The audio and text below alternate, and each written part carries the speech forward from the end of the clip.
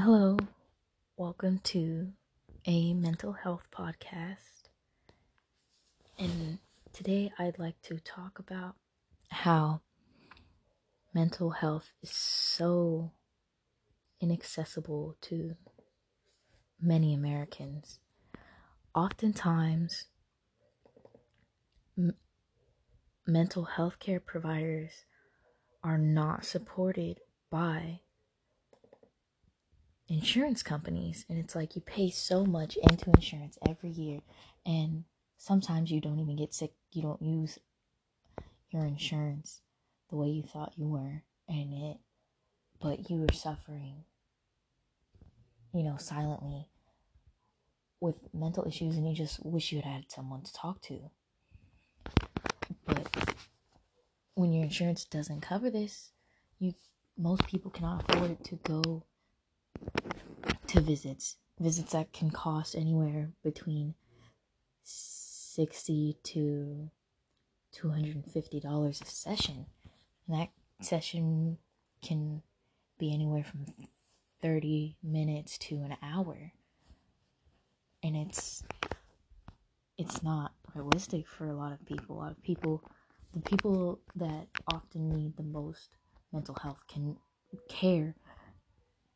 cannot afford to pay $100+ a week when they're first starting out with visits, when it's recommended that you go to a visit weekly.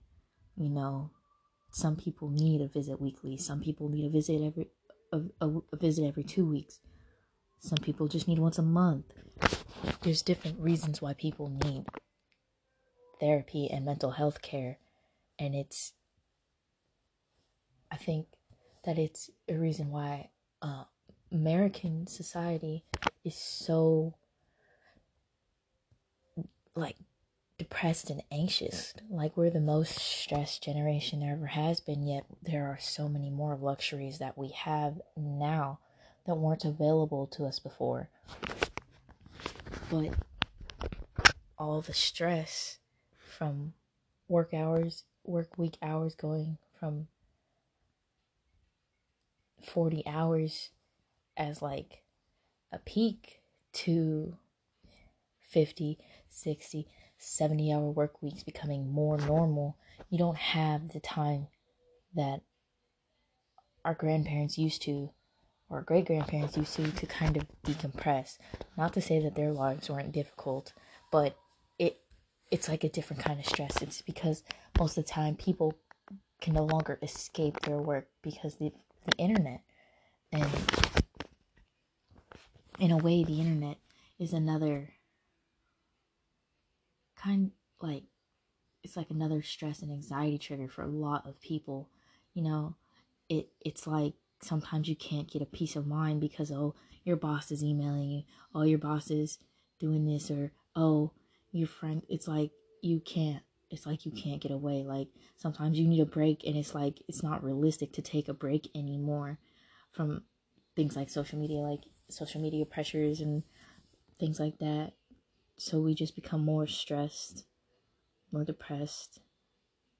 Anxiety is on the rise. The U.S. we're the top we are the third country in the world to be most affected by anxiety, schizophrenia, and bipolar disorders, according to the World Health Organization. Out of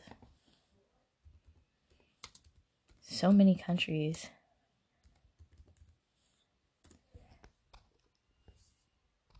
which is 195, we are not just in the top 10, but we are number 3. The only countries that are surpassing us are India and China, where I feel like their mental health is not talked about. It's viewed kind of as a weakness. And there are views here like that in America too, but there's also so many movements for mental health, and yet we can't progress to the mental health care that we need. we can't get to a point where people aren't committing suicide or doing self-harm in ways to escape, or self-medicating, in ways to escape because they can't afford mental health care. It's like, why I you even a dermatologist visit, which is a specialty, is cheaper. And that is sad, because skin can change. Skin and it can be replaced, but your brain can only take so much stress before it starts damaging itself. And once your brain is damaged, your brain does not work the same. That is why there are scans showing depressed brains, anxiety-ridden brains, ADHD-ridden brains, schizophrenic brains, and they look different from a quote-unquote normal, healthy brain, because certain neurons and electric pathways have been burnt out, in a sense. They no longer work how they're supposed to, and you can't always reactivate those. And yes, the only way you are able to get medication that may be able to help you is if you see a mental health specialist, a therapist. And a therapist cannot prescribe you the drugs you need, but they can recommend you to a, oh my goodness, but a psychiatrist, they can recommend you to, a therapist can recommend you to a psychiatrist, and a psychiatrist has a doctorate, an MD doctorate, which can allow you to get the medication you may need. And even those visits are very expensive and are often not paid for by insurance, even though that is considered more of a medical doctor. So it's hard to see why mental health is not on the same field as physical health, because productivity slows not only when your physical health is poor, but when your mental health is poor. When you are so stressed out, when you are so depressed, when you are so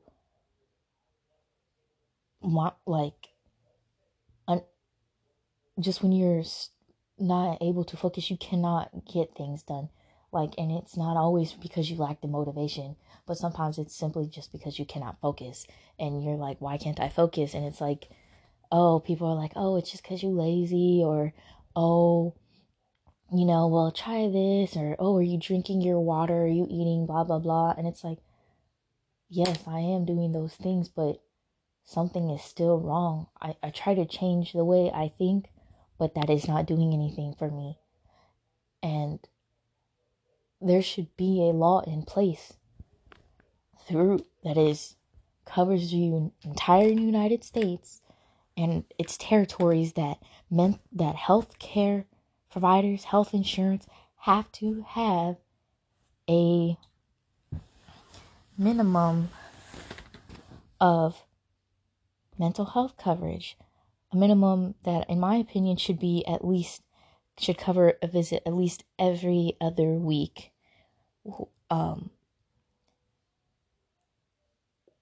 Which is cheaper than a visit every week. Of course, a visit every week would be at least $3,200. But if they were to build it into health insurance, it could be that you pay $3,200 a year, maybe, for your entire health insurance plan, or $3,400 for your entire health insurance plan, and that covers also mental health. People wouldn't have to pay these crazy out-of-pocket prices. They could pay a copay of $50, $25, depending on all the other add-ons they have and how much they pay for their insurance. And of course, there would be different tiers of insurance, with the more expensive you get, the more visits you can get and things like that. But it should be an option. It should be an option in health insurance to have mental health coverage, because you can only fix your brain, or postpone fixing your brain or seeking help for so long before you're not yourself anymore.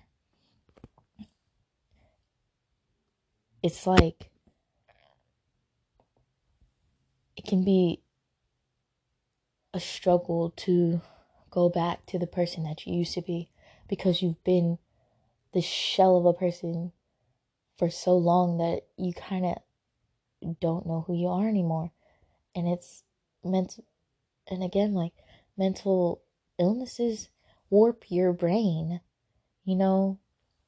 Sure, there are also genetic factors that can make someone more prone to having a mental illness, like schizophrenia and bipolar disorder are typically more genetic. They can have some genetic markers, and sometimes if a family member's had it, you could be likely to have it, but that is not always true. So I just know that there is more that we could be doing for mental health. It's like the only people I feel who get decent mental health is veterans, and even at that, they are done such an injustice when it comes to mental health. They are done such an injustice when they come back home.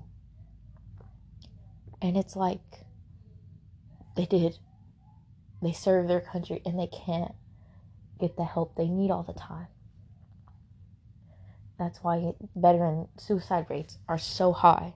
It is so sad. I've seen push-up challenges and workout challenges for veteran mental health awareness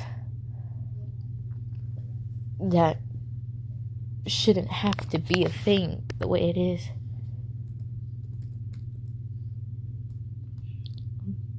The veteran suicide rate of just this year and, of last year, 2019, it was approximately 17 veterans commit suicide every day.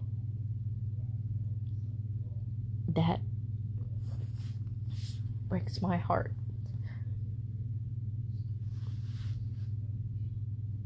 And it's because of their mental health. They've seen war, they've seen all kinds of things that normal Americans do not have to see. And for them to come home and not be able to decompress and get the help they need and suffer in silence because a military can be macho and our society is macho, and it's, oh, you're a chicken if you talk about your feelings, or you're girly if you talk about your feelings. And that's why it is also a lot of veterans are male, so there's a stigma around that as well. And it's like, there wouldn't be a stigma if mental health was the norm, if mental health was accessible to more people.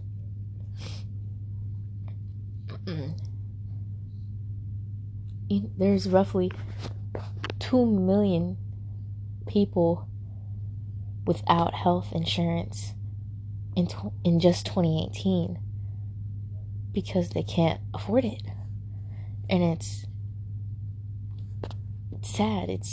I even think that with things like Obamacare, there should be built-in mental health care as well, because it is government funded, and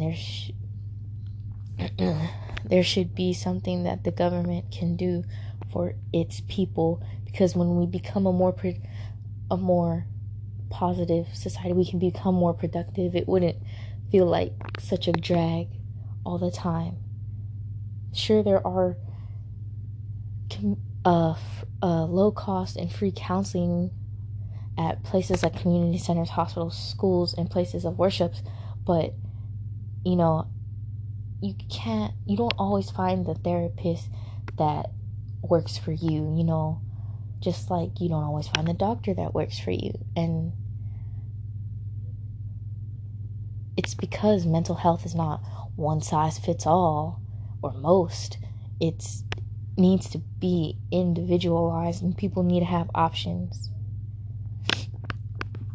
And I think that's the only way to make that happen is to propose a law or a bill that the government would have to create a budget for to help support health insurance companies, or at least to